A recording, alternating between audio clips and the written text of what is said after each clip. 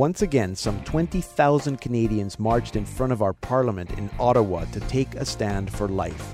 This is the largest annual gathering in Parliament Hill in this country. But does it get noticed by the press? Not at all. Usually it gets a next day mention in the daily Ottawa papers as a, quote, small group of anti-abortion protesters. But what a great opportunity to speak about the issues. About the fact that Canada is the only country in the Western world that does not have an abortion law. Not that abortion is legal, it's that there is no law because the legislators are too scared to go there and politicians won't touch it with a 10-foot pole.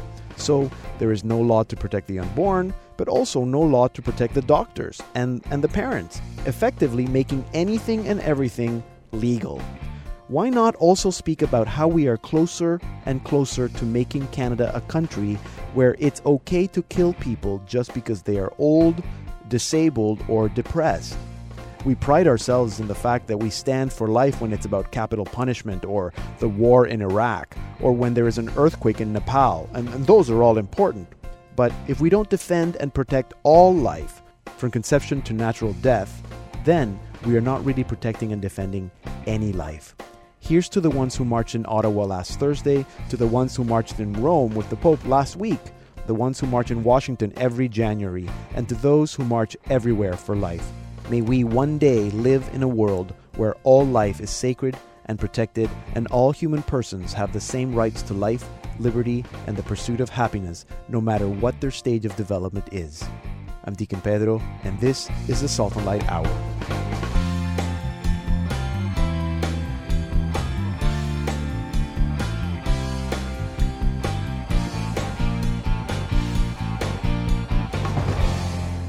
Hello, I'm Deacon Pedro. Welcome to an all-new Salt and Light Hour that you're listening to either over the internet or on the Catholic channel on SiriusXM 129. You can also listen to the Salt and Light Hour on the Spirit Catholic Radio Network, the Baraga Radio Network, the Land Radio Network, WJTA Holy Family Radio in Ohio, and on the Relevant Radio Network.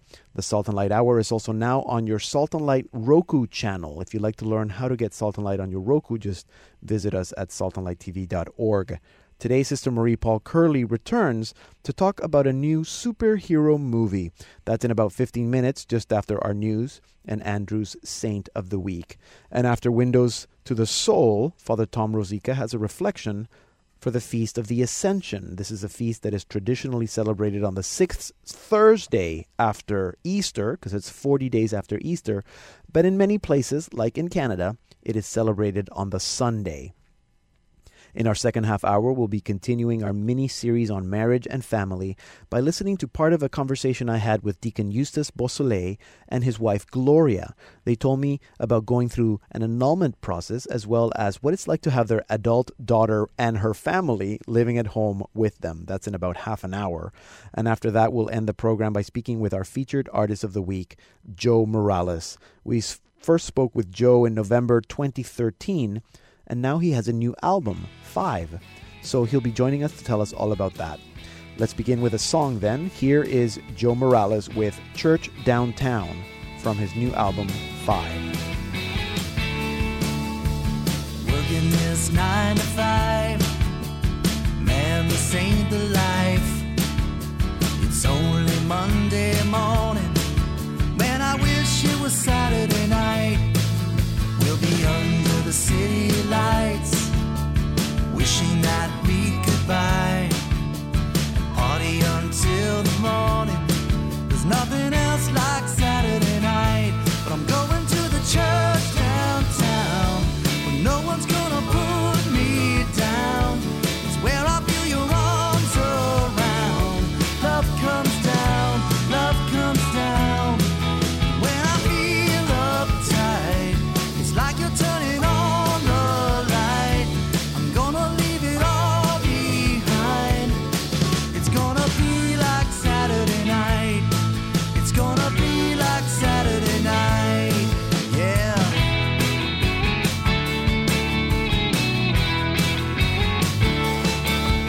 She feels like a ball and chain, and everything's just the same. He can't wait for Monday morning. He gets to be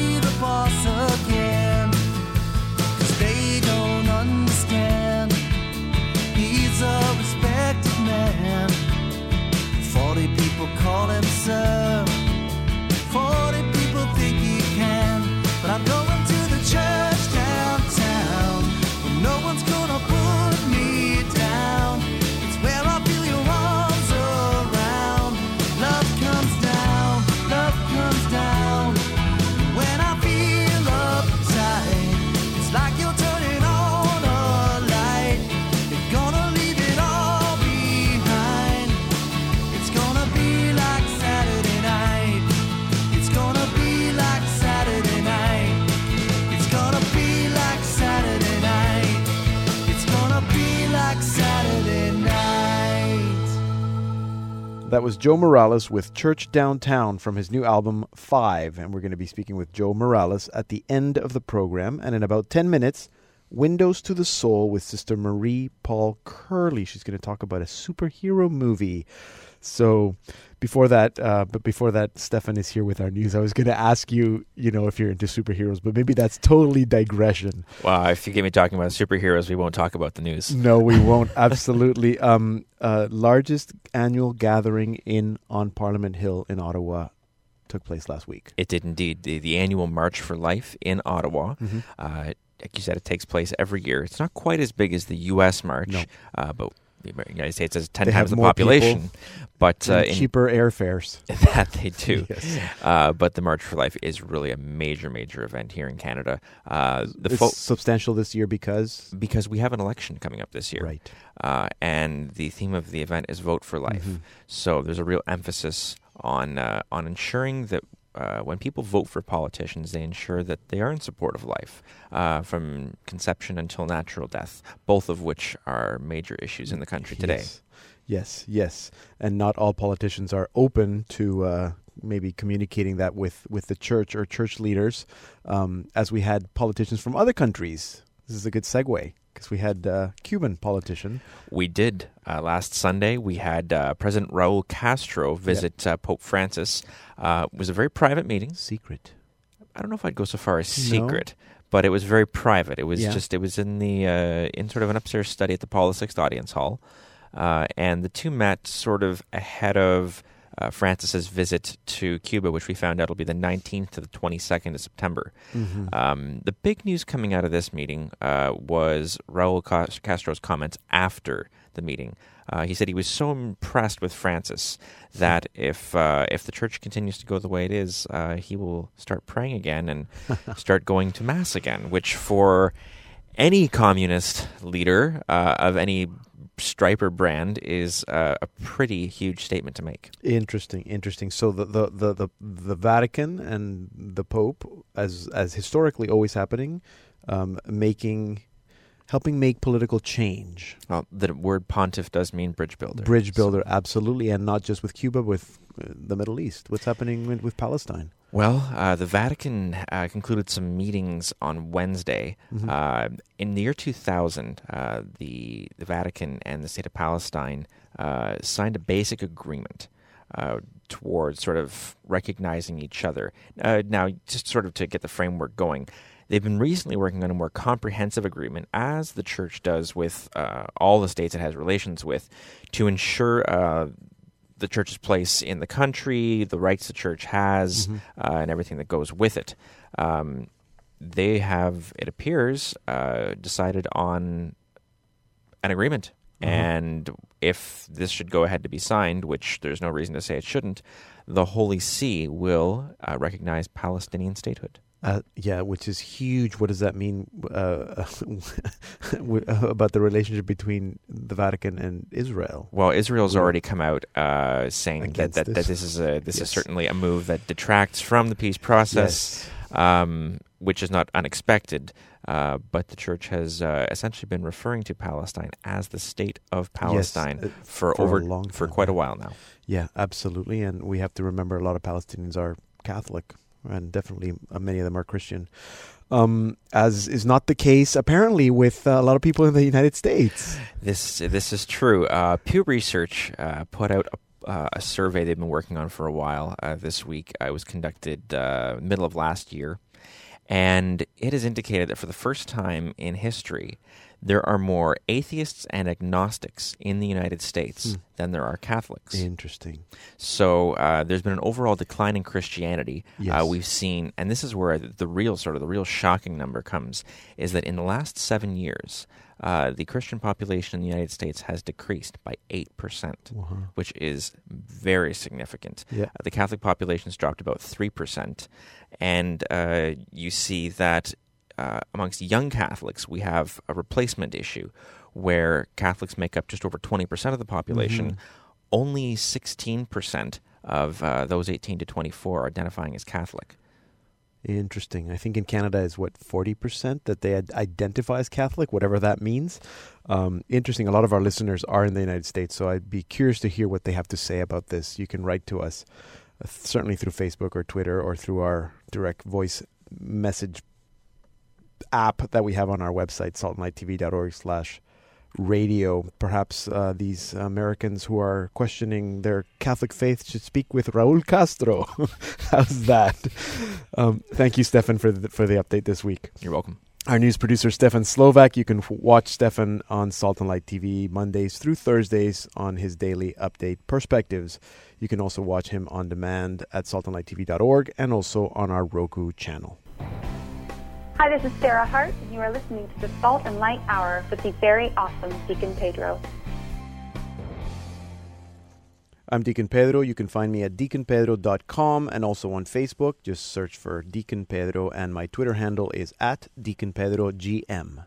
And now it's time for Saint of the Week with Andrew Santos. Andrew, Deacon welcome Pedro, back. how are you? I am good, thank you. Are you all ready for the Feast of the Ascension? Yes, absolutely. That's one of my favorite feasts in the church. Yeah, that me and too. Pentecost. Me too. Oh Absolutely. man, Easter, it never ends, and it's a beautiful thing. So you got all these feasts kind of wrapped up into one big celebration in the church. Amen. So we need to be people of joy, and this is the time to have some joy. Amen. We are Easter people. So who's our saint? Yeah, I thought we would look at Saint Brendan, whose feast day is actually today. It's Saturday, May the 16th. I don't know anything about Saint Yeah, Brendan. you know what? We know that Saint Brendan is Irish. I know he has Yep. a huge part to play in the Irish Catholic world, so to Yeah. speak. So I thought I would kind of take a look at his biography, see what he's all about. Okay, tell us. Okay, so the reason why I like Saint Brendan when looking at his story, Deacon Pedro, is that he's known as a very great traveler. He has a really good reputation on traveling a lot. That's something that I like to do.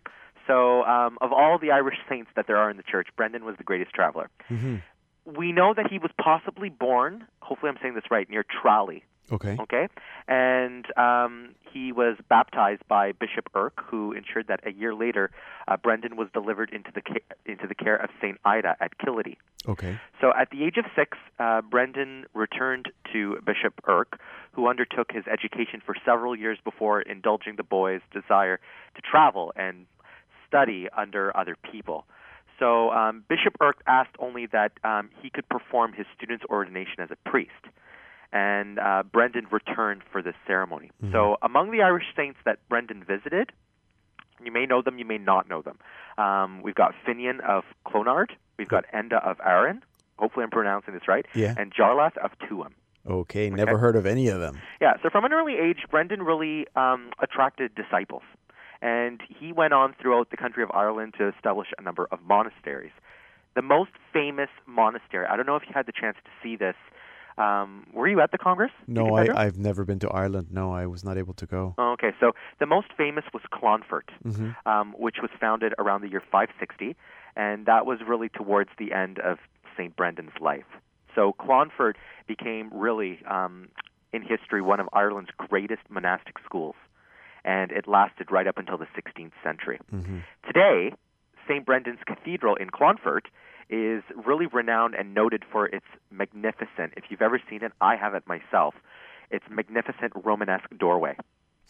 Brendan also founded a convent at Ardnadown, over which his sister Brig presided. Yeah. Many landmarks of Western Ireland are really named after this saint. So, St. Brendan is a huge part of the culture in Ireland, including Mount Brandon. Right. All right. So, we celebrate his feast day on May the 16th. And St. Brendan really is not just celebrated by Roman Catholics today. He's also celebrated by Anglicans as well as Orthodox Christians. So, St. Brendan, pray for us.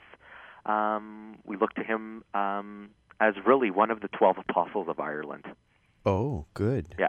And you've made me think that if there are 12, and you named a whole other Irish saints there that I'm sure nobody has heard of, we should do a whole little series on Irish saints. Maybe some of our listeners have some favorite Irish saints that they want to tell us about. Send us messages. Let us know who is your favorite Irish saint, and Andrew's going to unpack that saint for us. Don't forget, we also know who's one of the most famous Irish saints. Oh, well. St. Patrick. St. Patrick, of course. Yeah, Everybody knows about St. Patrick. St. Brendan packs a punch he gets when a you parade. read his story. Yes.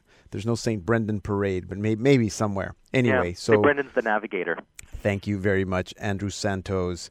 Our saint expert, Andrew Santos, is the youth director at St. Justin Martyr Parish in Markham, Ontario. Hi, this is Trevor Thompson, and you're listening to the Salt and Light Hour with Deacon Pedro. God bless you. My name is Deacon Pedro. You can find Salt and Light Radio on Facebook. Just go to facebook.com/slradio1.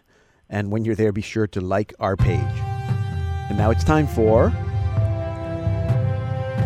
Windows to the Soul with Sister Marie Paul Curley. Sister Marie Paul, welcome back to the program. Thank you so much, Deacon Pedro. Good to be here. So you went to see the superhero movie, the only one that's out right now, so I guess The Avengers. Yes, I did. Age of Ultron. And Yes. It's a whopping 141 minutes.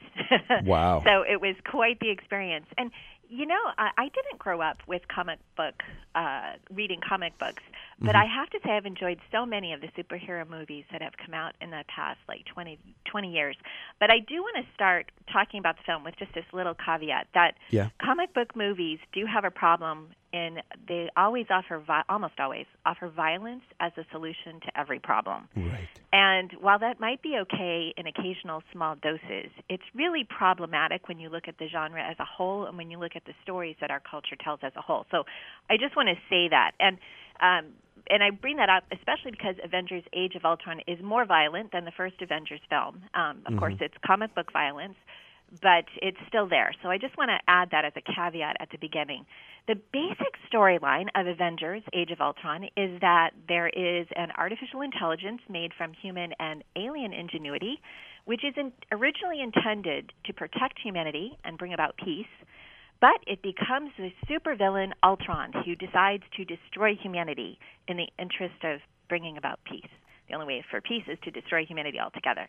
Now, there's a lot more to this story, but I told myself I'm going to do this review without doing any spoilers, so hopefully I can pull that off. Good, because I haven't seen it. Yeah, exactly.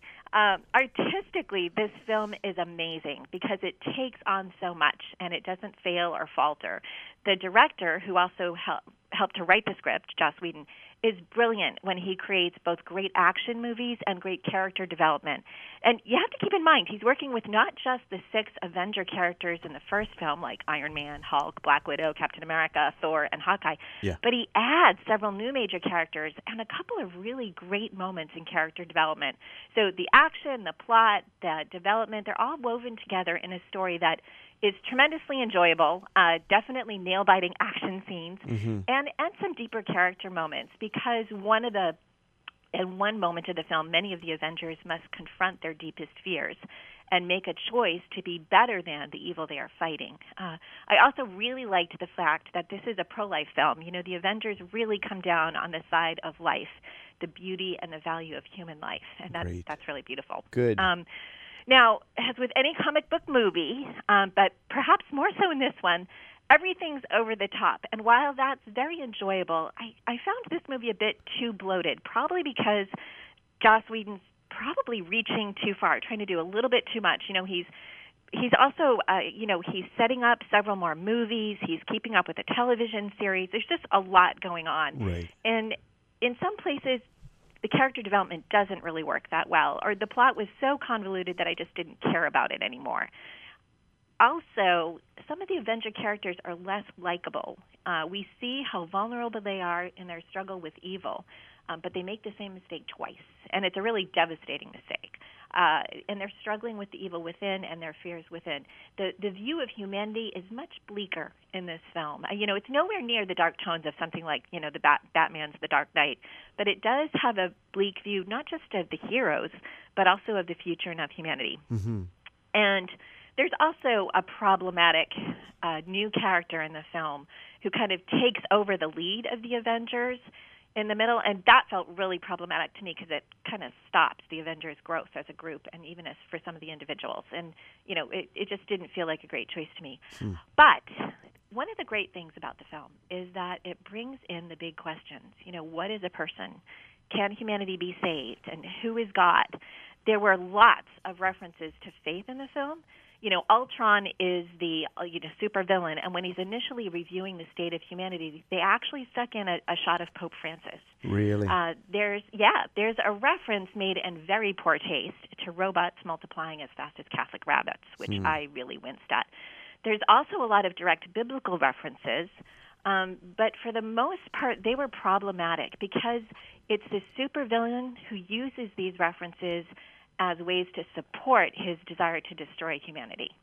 So the religious references were actually a bit on the disturbing side.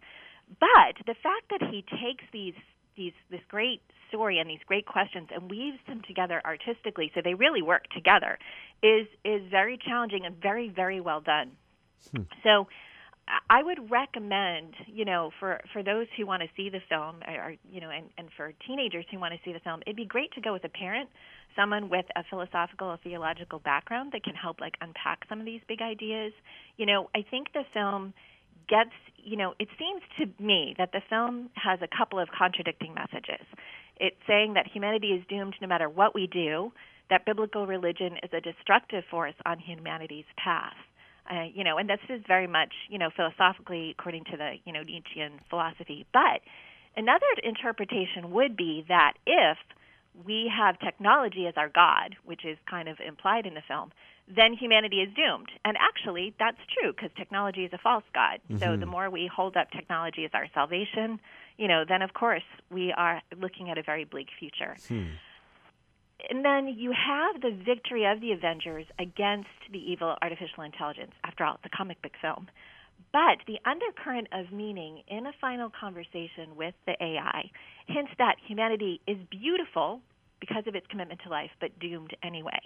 So, for young people like my nephew who stayed up past midnight to discuss this film with me, some people will love the way these deep questions are explored. And this film is definitely worth a thoughtful viewing, but it's a good film to keep our thinking hats on, and our faith, so that we can engage with these deeper questions in a way that really strengthens our faith and helps us to, come to a deeper appreciation of the hope that our faith, and a Redeemer such as Christ, who loves the world, who loves us and wants to bring us to salvation, so that becomes deepened in us.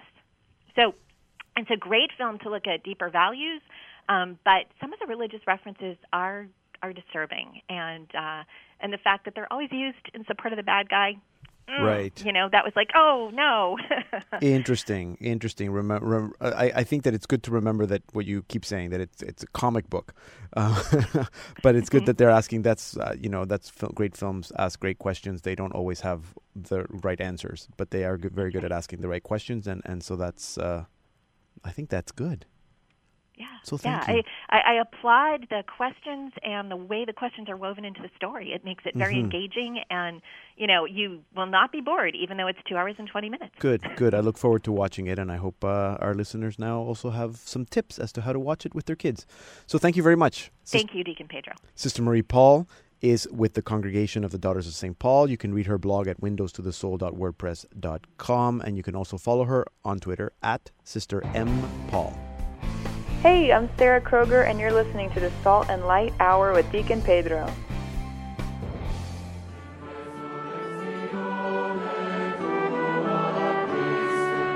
The angel's words to the men of Galilee in the first reading for the Feast of the Ascension are painfully blunt and leave little room for misinterpretation. Why do you stand here looking up at the skies? This Jesus who's been taken from you will return, just as you saw him go up to the heavens. As Jesus disappeared, he didn't simply dissolve into thin air. He cast off limitations that he had voluntarily taken on himself. But for us, that means that he has left us here as orphans. Or has he? On the day of his ascension, one might conclude that Jesus removed himself into a new form of divine exclusion. The case is exactly the opposite. In God, Jesus is here in a new and very specific way. Only in his physical separation from the historical scene can his spiritual union with all the world for all time be complete. Jesus left the world one day in order to be available to all people throughout all time. He had to dissolve bonds he had made with his friends in order to be available for everybody. In Jesus, the future has already begun. In his ascension, Jesus made a commitment to the earth that we inhabit.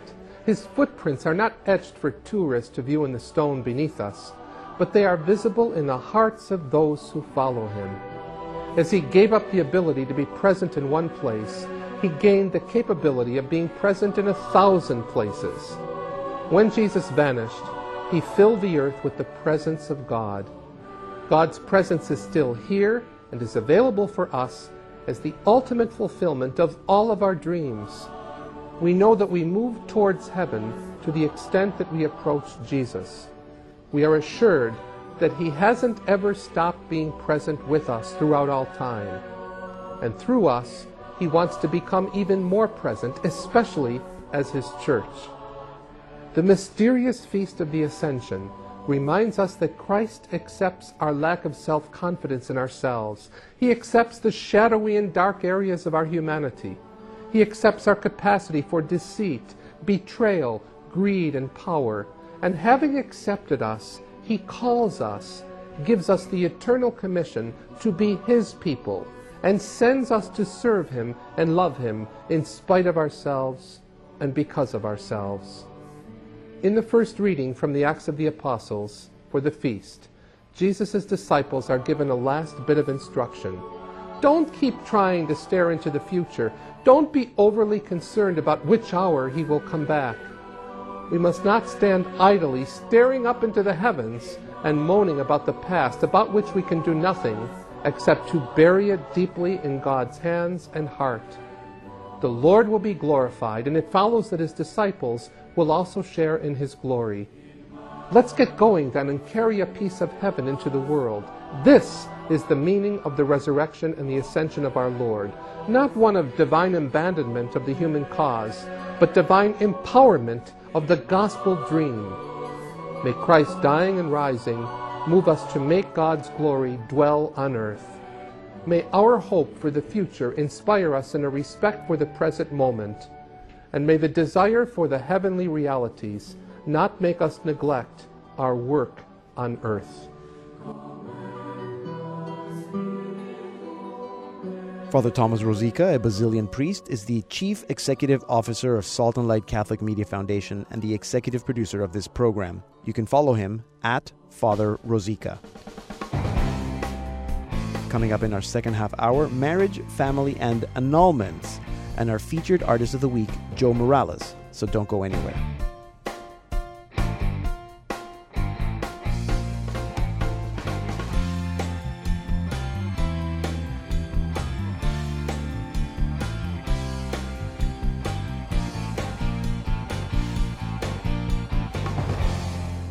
Hello and welcome to the Salt and Light Hour Part 2. I'm Deacon Pedro.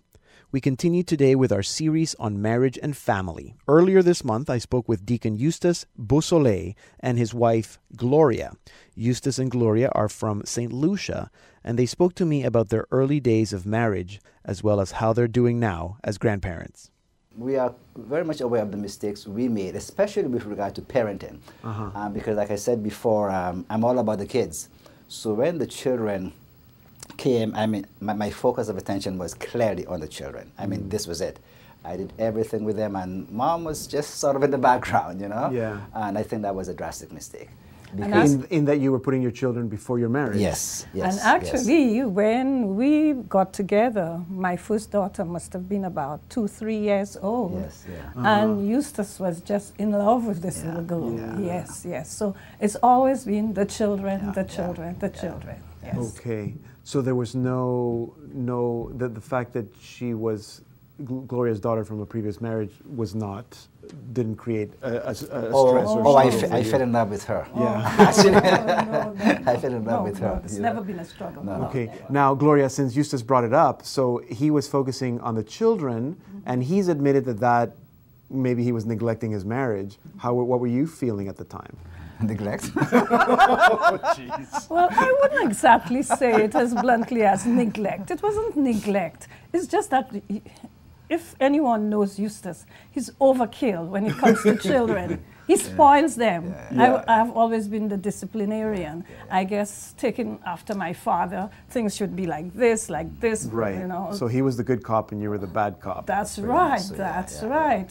To the point where my little daughter one day said to my son on the table, "Fix your legs. The Wicked Witch of the West is coming." That's how they considered me, you know. So then did you have that conversation at some point? How did you address? Well, we addressed it not directly with respect to talking to each other, but like I said, we became aware of it, and we are trying to correct it as we work through it, helping the engaged couples attend the marriage preparation course. Yeah. So you discovered it by helping other couples? Because basically we realized that the friendship we had was eroding because of my attention to the children. And I didn't get to know her or to spend time with her as much as I should have. Right. And clearly that's a mistake. One of the best advice I got, and I got this before I was married, and I think it's probably the same advice you give couples now, is that the greatest gift a father can give his children is to love their mother. Yes, yes. So the marriage comes first, so you would agree with that? Yes. As a matter of fact, one of the very pertinent questions we have on the focus instrument dealing with the marriage preparation course, we asked the couples, which would be your preference? Your parenting skills or your marital relationship? Which would you focus on more?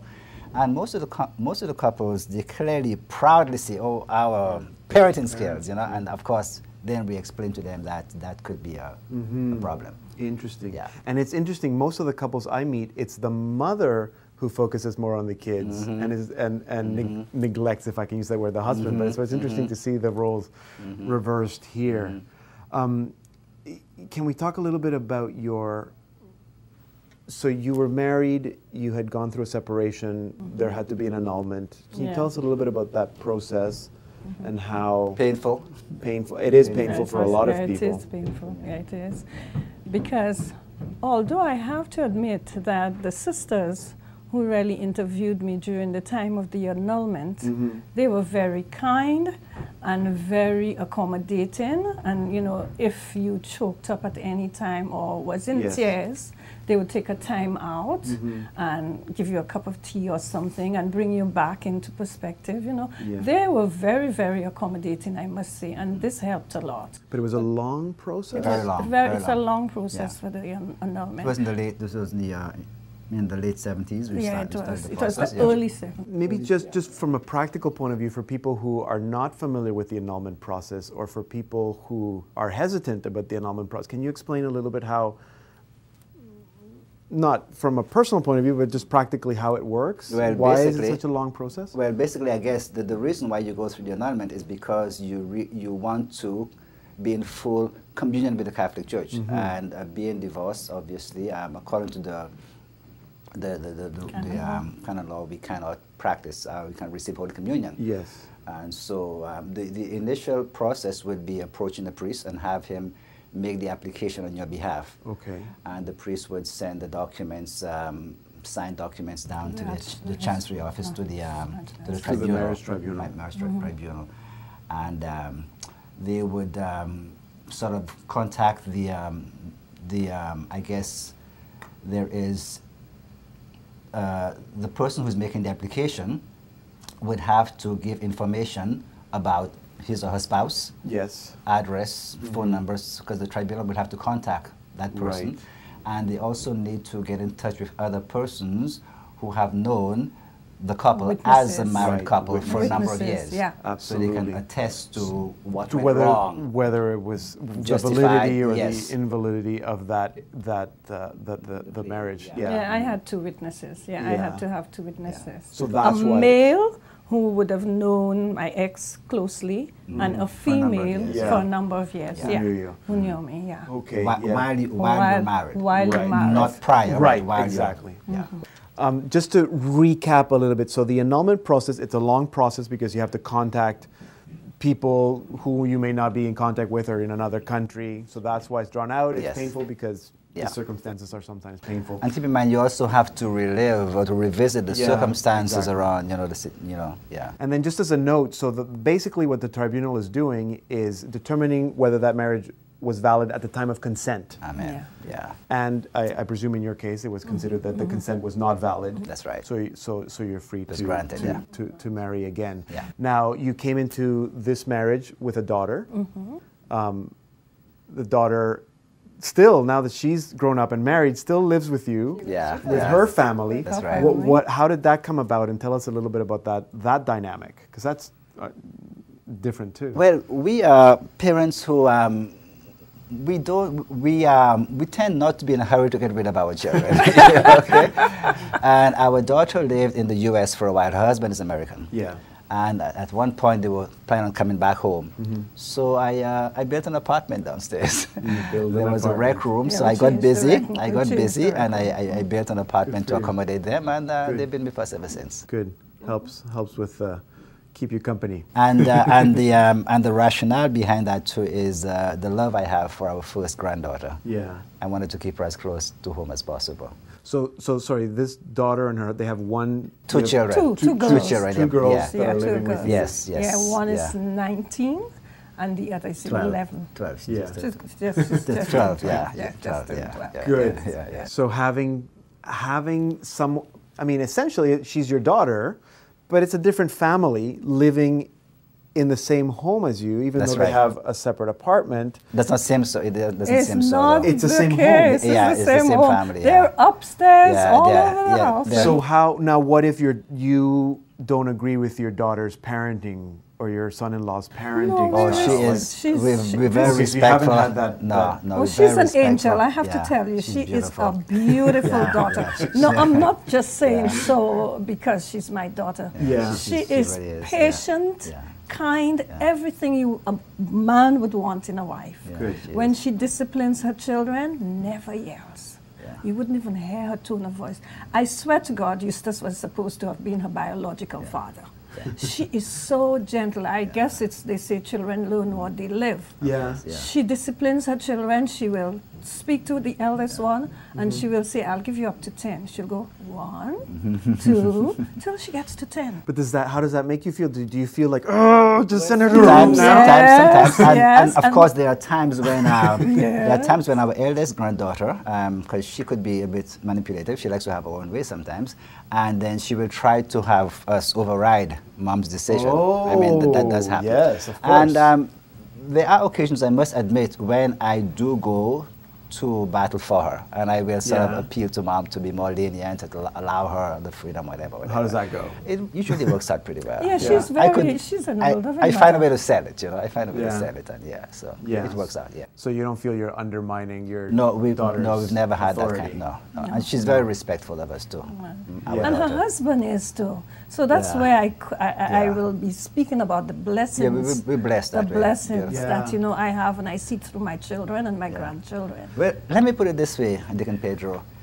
It's almost as though, it's almost as though we do pray our children into their marriages, okay? We do pray them into it. What do you mean?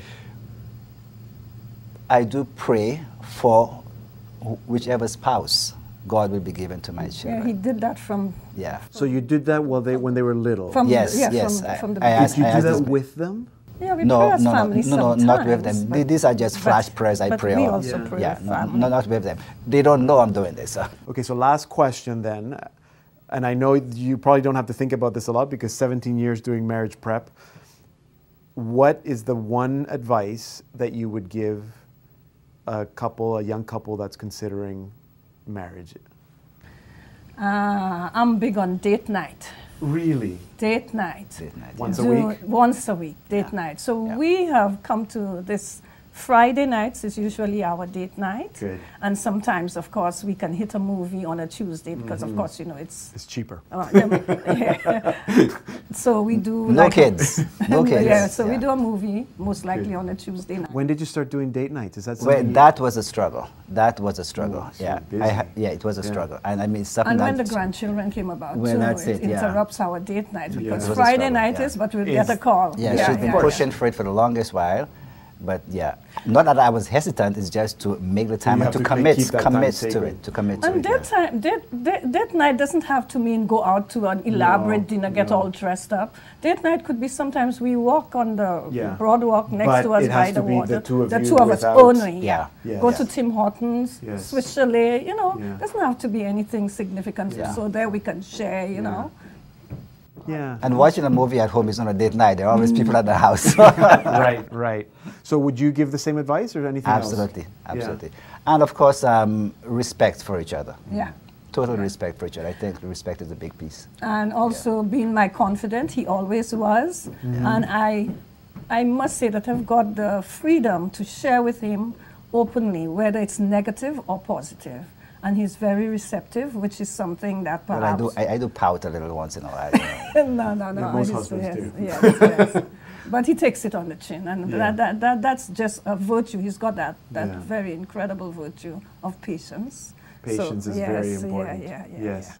That was a conversation I had with Deacon Eustace Beausoleil and his wife Gloria earlier this year. You can watch my full conversation with Eustace and Gloria by going to saltandlighttv.org/perspectives. And that's also where you can watch other interviews I've done on marriage and family and consecrated life. Here now is our featured artist of the week, Joe Morales, with Let Love Take the Lead from his new album, 5. Life is hard, we both agree. Can beat you down till you cannot see. There's only one way for you to get free. Let love take the lead. He broke your heart and you had to leave. Turn your faith into disbelief. There's only one way for you to get free. Let love take the lead. So you lift up your hands into the air. Tell him you can take more than your share. When you're feeling lost beyond repair, just let it all bleed. Let love take the lead.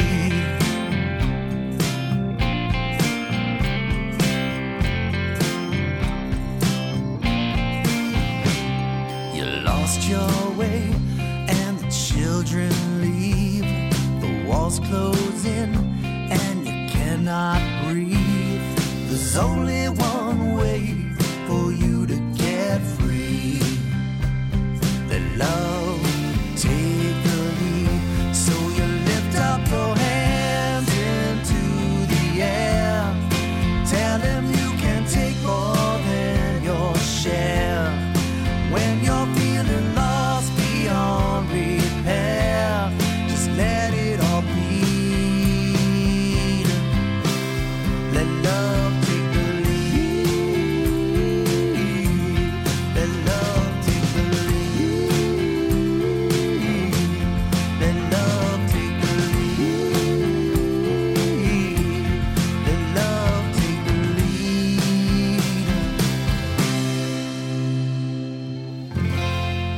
That was Joe Morales with Let Love Take the Lead from his new album, 5.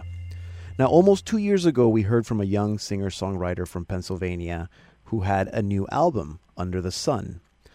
His name is Joe Morales, and his songs were thought-provoking, memorable, and heartfelt. Now, Joe has a new album, 5. It's actually his 5th album, and I'm going to have to ask him if that's why it's called 5. The new album deals with topics such as love, forgiveness, redemption, and overcoming life's obstacles. And to tell us more, I am very happy that Joe Morales joins us now on the line. Joe, welcome back to the Salt and Light Hour. Thanks, Deacon Pedro. I appreciate it. I'm glad to be back on the show. Yeah, good. No, and thanks for sending us the album and for the work that you do. So it's called 5, and I want to find out more about the album, but it's your 5th album, because it took me forever to figure out, why is it called 5? There's 6 songs. Yeah, that's absolutely correct. I've recorded 5 independent releases.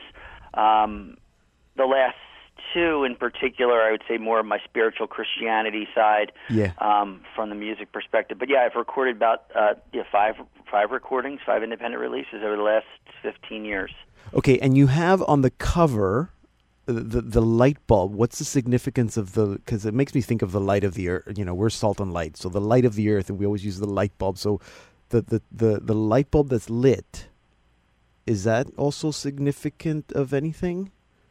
Yeah, that's it's very difficult to find good theme type photos. That was a photo that I found and utilized for the CD cover, and that does represent the 5 CDs.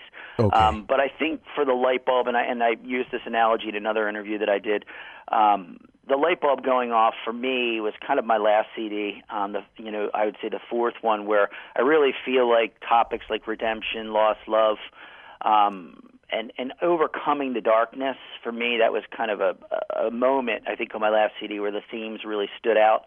So I think that's kind of where the light bulb went off. I could have exchanged it into this one, but then it would be, okay, what is that? What's the theme behind that one? So there's a deeper story there, yep. Yeah. So just for people who don't know the image, so there are 4 light bulbs that are not lit and 1 light bulb that's lit, but the one that's lit is the 4th one. So that's kind of interesting. Yeah, now it all kind of makes sense. Now, so I mentioned that there are these themes, and some of these themes were there with your previous album, Under the Sun, but not. I didn't feel that they were there as strong. I don't know. There's something about these, and maybe it's just how it all fits in with the music, even that I felt that, especially overcoming life's difficulties and forgiveness, and I wondered if how much that was reflective of what's happening, or has been happening, or had happened in your life during the time that you were working on these songs. Actually, this is that's a great question. This approach for this particular group of songs, I wanted to continue on with that same concept around loss, forgiveness, love. I still think these are fundamental things that we as Christians need to embrace, ever evolving, ever changing. As far as the theme forgiveness is concerned, and there is a song called Forgiveness on the Forgiven, on this CD. And that's really just about reflecting on some scripture. It's all over the Gospels, Ephesians, Matthew, talking about forgiveness. And I thought about my own life, and I thought, God's forgiven me for all these things that I've done, and it's amazing to me, even as a person in the flesh, that God would still forgive me after all this time, even after I've confessed my sins. And it's such a joyous moment when you are forgiven and you go to confession and you receive absolution, that you're kind of embraced in God's love more deeper than you can even imagine. But that's one theme. And then the other parts of the theme were around love and overcoming life's obstacles. I had a family member, you just heard that song, Let Love Take the Lead. Yes. A family member that went through a difficult time, didn't know what to do. Sometimes you see those bumper stickers that say, God's my co-passenger or co-pilot. Yeah. I tend to say, when this issue came up with this family member, I said, maybe you should just let God take the lead and let Him, lead your next step, your next choice that's going to happen in your life. So that's, 2 elements of the CD. I talk about overcoming life's obstacles and forgiveness. No, it's and the love theme for me. I mean, even the song, the first song we heard actually at the top of the show, that I can't think of the name, the church song, Church on Sunday. Church Downtown. Church Downtown. Sorry. It feels like a love song. There's something about it, that I thought, this guy, he's like, I want to know who he's writing this song to. Who's he in love with? And same with High, also feels very much like a love song. So, and I don't know if that's because it feels secular. I can tell you a little bit about those songs. Yeah. I co-wrote that song with a guy named Paul Coleman. He's another Christian songwriter in Nashville. He's from Australia. He was in a band called the Newsboys. Yeah. And then also a band called Paul Coleman Trio. Yeah. The theme of that song in particular was, I thought about the church, the body of Christ. We are the church. The church isn't a building. And I thought, sometimes there's 3 different people mentioned in this song. One person might go to work as their place where they find their, how do I say this? How do they find the release, the love, the support, or they feel accepted, and maybe it's their work. Another person might be the party life, where they go out and they explore all these things like the party life, and they feel that's where they're accepted and that's where they find their love.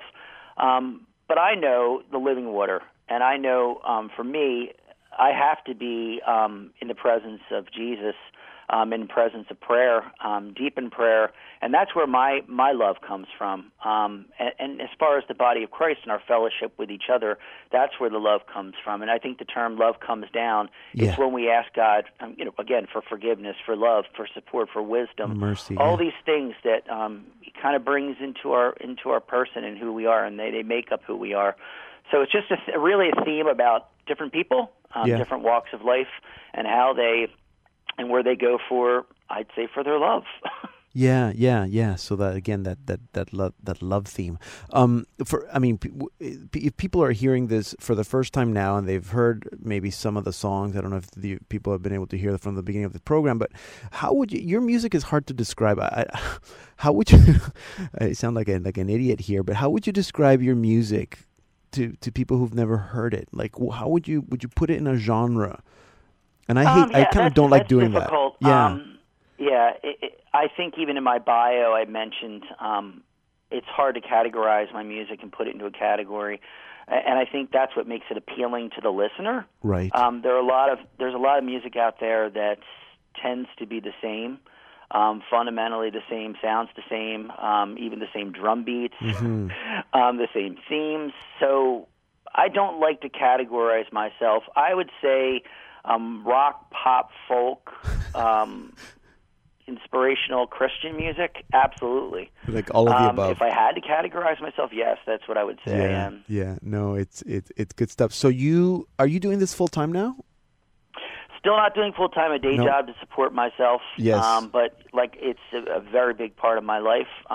Takes up a lot of my extra time. I have a family, of course. They're number one. Yep. But my music comes second to that, and my job, of course. But this is my passion, my love, my ministry. Good. So then, are you're able to do some writing and recording and some performing? I know you have the occasional show here and there, mostly in the Pennsylvania area, which is where you live, correct? Yep. I travel up to New York occasionally, either for some mentoring or for some seminars type stuff, but locally mostly, here in the Philadelphia region marketplace. Okay, good. And so are you working on something new? Are we expecting a new album in a couple of years? Yeah, I'm actually, this one just came out, so I'm still supporting that, even though some of the songs are a few years old for me that I've written. Yeah. But I'm working on new material right now. I'm thinking of taking it's a bit of a departure on the next recording. I'm actually going to do, I'm going to kind of mix it up a little bit, kind of work in some electronic stuff and techno kind of sounds into the mix versus just your authentic straight rock beat type stuff. Yeah. So I want to mix it up a little bit. Folk meets electronic. Okay, good. I'm looking forward to that. That should be interesting. Joe Morales goes electric. Electronic. Good. Joe, that's all the time we have, but thanks for always thinking of us, for always keeping me on top of what you're doing, and for doing what you do, because the ministry is good, the music is good, and people are listening. Well, I want to thank you for your show. I think this is an inspiration to many people. But for independent artists, Catholic artists that maybe don't have a forum or a place to talk about their music, especially given the fact that commercial radio now rarely plays Christian music, Catholic music.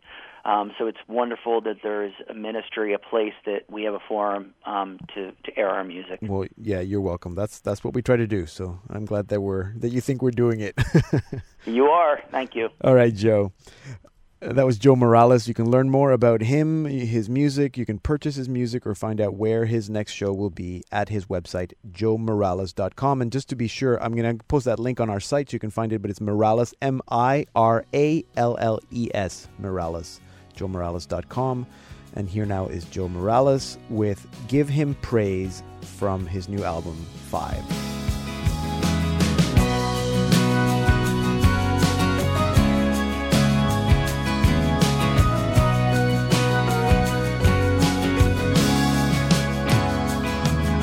Light the dark the beating of your heart. The words you say are coming from His grace. The stars that fall, the road you travel on, it's all because He died and took your place. So give Him praise. So give Him. We're listening to Joe Morales with Give Him Praise from his new album, 5, and that will take us to the end of the program. Remember that if you tuned in late, you can stream or podcast all our Salt and Light Hour programs for free at saltandlighttv.org/radio. And that's also where you can listen to uninterrupted music all day long on our 4 online Salt and Light radio stations, which are made possible thanks to the wonderful support from all our featured artists and their publishers. So go to our website and learn how you can listen to online or on the go on your mobile devices. Remember, you can always reach me through Facebook or Twitter, Deacon Pedro. Let me know what you think about what you hear on this show. You can also now reach us by sending us a direct voice message through our website. Go to saltandlighttv.org/radio and check it out. Thank you for your generosity. Thank you for your prayers. This program is completely free thanks to donations. So thank you for considering us when you're making your charitable contributions. I'm Deacon Pedro, and this has been the Salt and Light Hour. So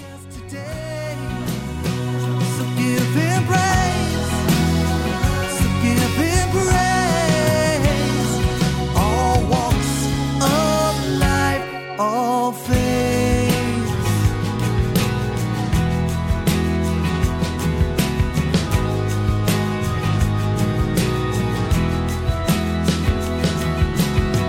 There's a light there in the darkness. Do you still have faith? Forget so quickly about that healing, that amazing grace. But you just can't break the cycle.